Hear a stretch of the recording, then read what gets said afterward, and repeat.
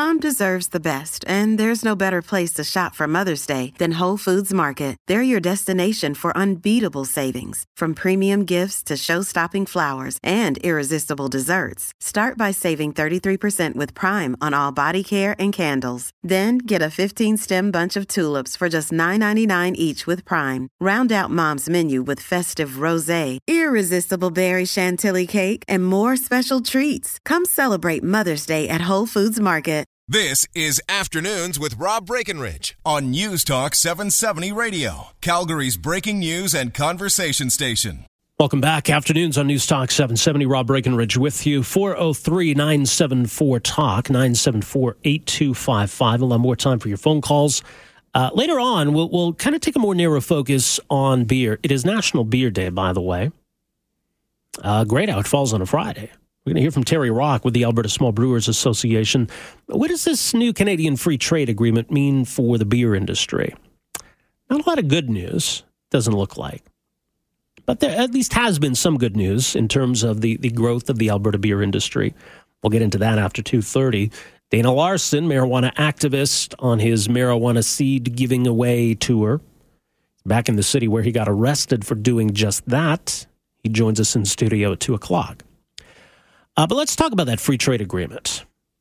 It's interesting that on Canada's 150th anniversary, we're now realizing that we don't really have an optimum arrangement when it comes to doing business within Canada. We've got free trade agreements with the United States, Mexico, now Europe.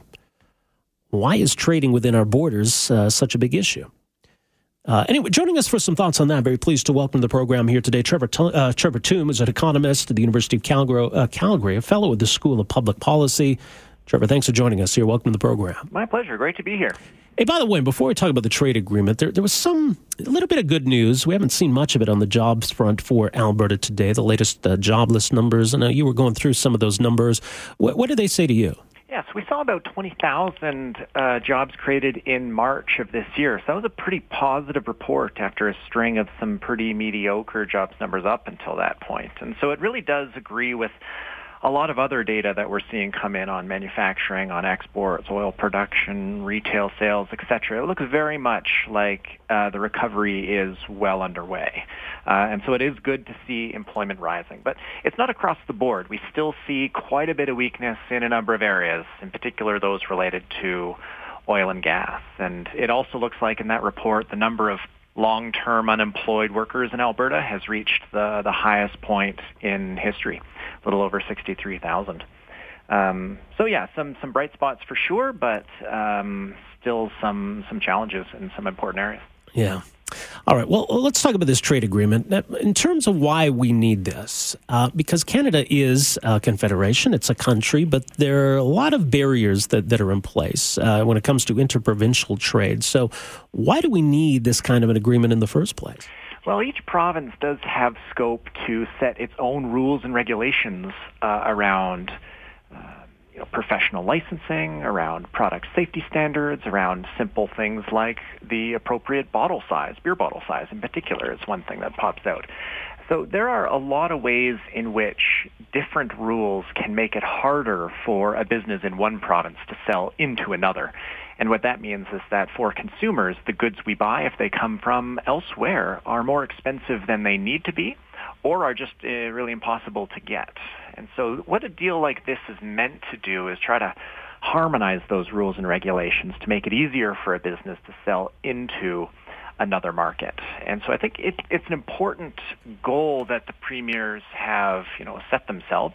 Whether this deal is going to lower those barriers significantly is something that is yet to be determined. But I think after reading through it, and it is over 300 pages long, so it's going to take some time to digest, but it does look like it's a fairly ambitious agreement. And so hopefully over time this will lower those barriers and boost Canadian productivity. Well, talk about how it can do that, because it's not as though we're overhauling the Constitution where we're taking the ability of the provinces to put those policies in place. We're not taking that away.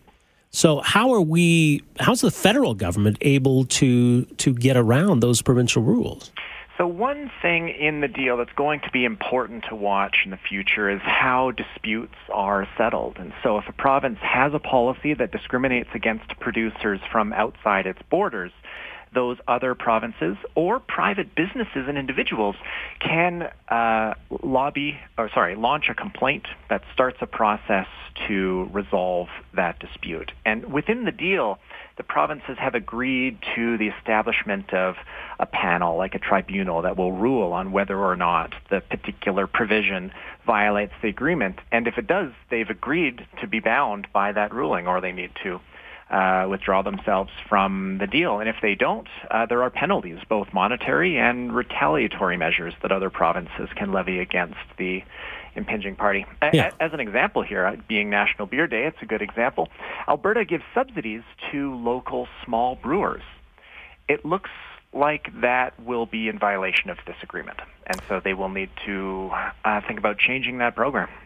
Yeah, that's significant. We're going to hear from the small brewers later on today. I know that was a policy they embraced, and I know they'd like to see improved interprovincial free trade. But yeah, that could be an interesting development, because otherwise, when it comes to knocking down barriers to getting beer from Alberta on the shelves in other provinces, this deal doesn't really get us there, it looks like.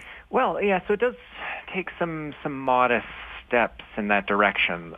So they're going to be establishing a working group, the provinces, where within a year or so we'll come back with a set of more specific recommendations. So we don't see much in the way of improving the way in which beer and wine is distributed in Canada in this deal today, but it may set us on the path for future changes that might liberalize the alcohol market in this country. And we should also note there's a Supreme Court case working its way through right now involving interprovincial trade in beer in New Brunswick. And so depending on how the Supreme Court rules, I mean, that could really turn everything over on its head. There's been another piece of news recently that is also relevant here, because we'd heard that the Premier of Saskatchewan was offering some incentives to one particular oil and gas company, maybe others, to relocate from Alberta to Saskatchewan.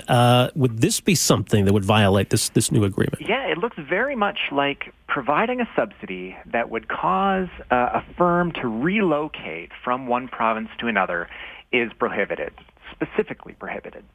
And in the New West Partnership Agreement, this is something that a few days ago we heard Premier Notley mentioned, that the Saskatchewan headquarters subsidies might violate that.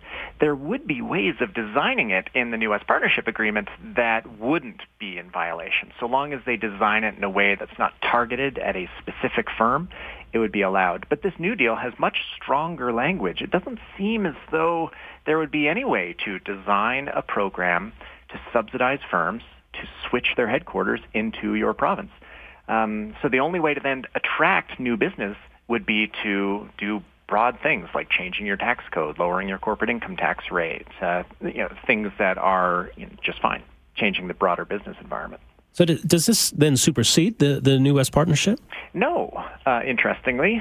So now both the New West Partnership Agreement and this deal are both at work. And so how the two relate to each other will be interesting to watch.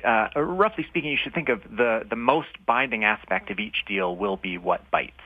And so as far as headquarters subsidies are concerned, it's not the New West Partnership Agreement that will win the day. It is this one. Now, the federal government expects that this is going to add $25 billion a year to Canada's GDP, which sounds like a big number. How realistic is that number, and how does this agreement get us there? So I couldn't imagine how they could possibly have come up with an estimate of that type. I have my own estimates on this, too. Some published work earlier this year measuring the magnitude of internal trade costs and how much GDP could grow if those trade costs fall. And at the high end of our estimates was that GDP could grow by about $130 billion a year. And so 25 is not at all unrealistic. It really just depends on how much this deal will lead provinces to change their rules and regulations, and that will happen only slowly through time as disputes are resolved and panel rulings come out. I don't think $25 billion is implausible. We could do more if we had an even broader deal than this. So it could be much higher then. Yep. Certainly, our estimates are about 5 times larger than that one. Well, that's crazy that if there's that much in terms of economically damaging trade barriers in Canada, why is it taking us so long to say this doesn't make sense? Well, it does require that provinces give up, in some sense, some sovereignty. The nature of the trade barriers is that rules and regulations and certifications and standards and so on are different. And that creates a friction for business operating in different markets. So the way you would sweep away all the rules and regulations is by something known as a mutual recognition agreement, where basically every province says that, well, if it's good enough for your province, it's good enough in mine. This one is a much more modest step towards harmonizing rules and regulations rather than just blanketly saying that whatever's good in BC is okay in Alberta. And so it would be difficult for provinces to sign on to a mutual recognition agreement because then they would essentially be saying that they are giving up some control over their ability to regulate their own provincial markets. Right, but there's nothing stopping a province from saying, look, we're going to slash our corporate tax rate in half. Nope, nothing at all, yeah. Yeah, well, it's fascinating. Trevor, we'll see how it's received. And as you say, still a lot of details to go through. But appreciate your analysis here today. Thanks for joining us. My pleasure. Take care. All right, you too. Trevor Tombe, economist at the University of Calgary, a fellow at the School of Public Policy at the U of C. So his thoughts, that was the answer I was expecting. Usually you think the government's going to be the one giving the inflated number about this great policy they've come up with and how good it's going to be. So $25 billion a year in GDP. Trevor Tombe says, look, we went through some of the numbers. Actually, this could be a lot higher. Maybe we need to go even further than this agreement. So you think about then how damaging all of these trade barriers are. Yeah, it's bonkers. All right, 403-974-8255. Quick break here. Back with more right after this. Afternoons with Rob Breckenridge, starting at 12:30 on News Talk 770 Calgary.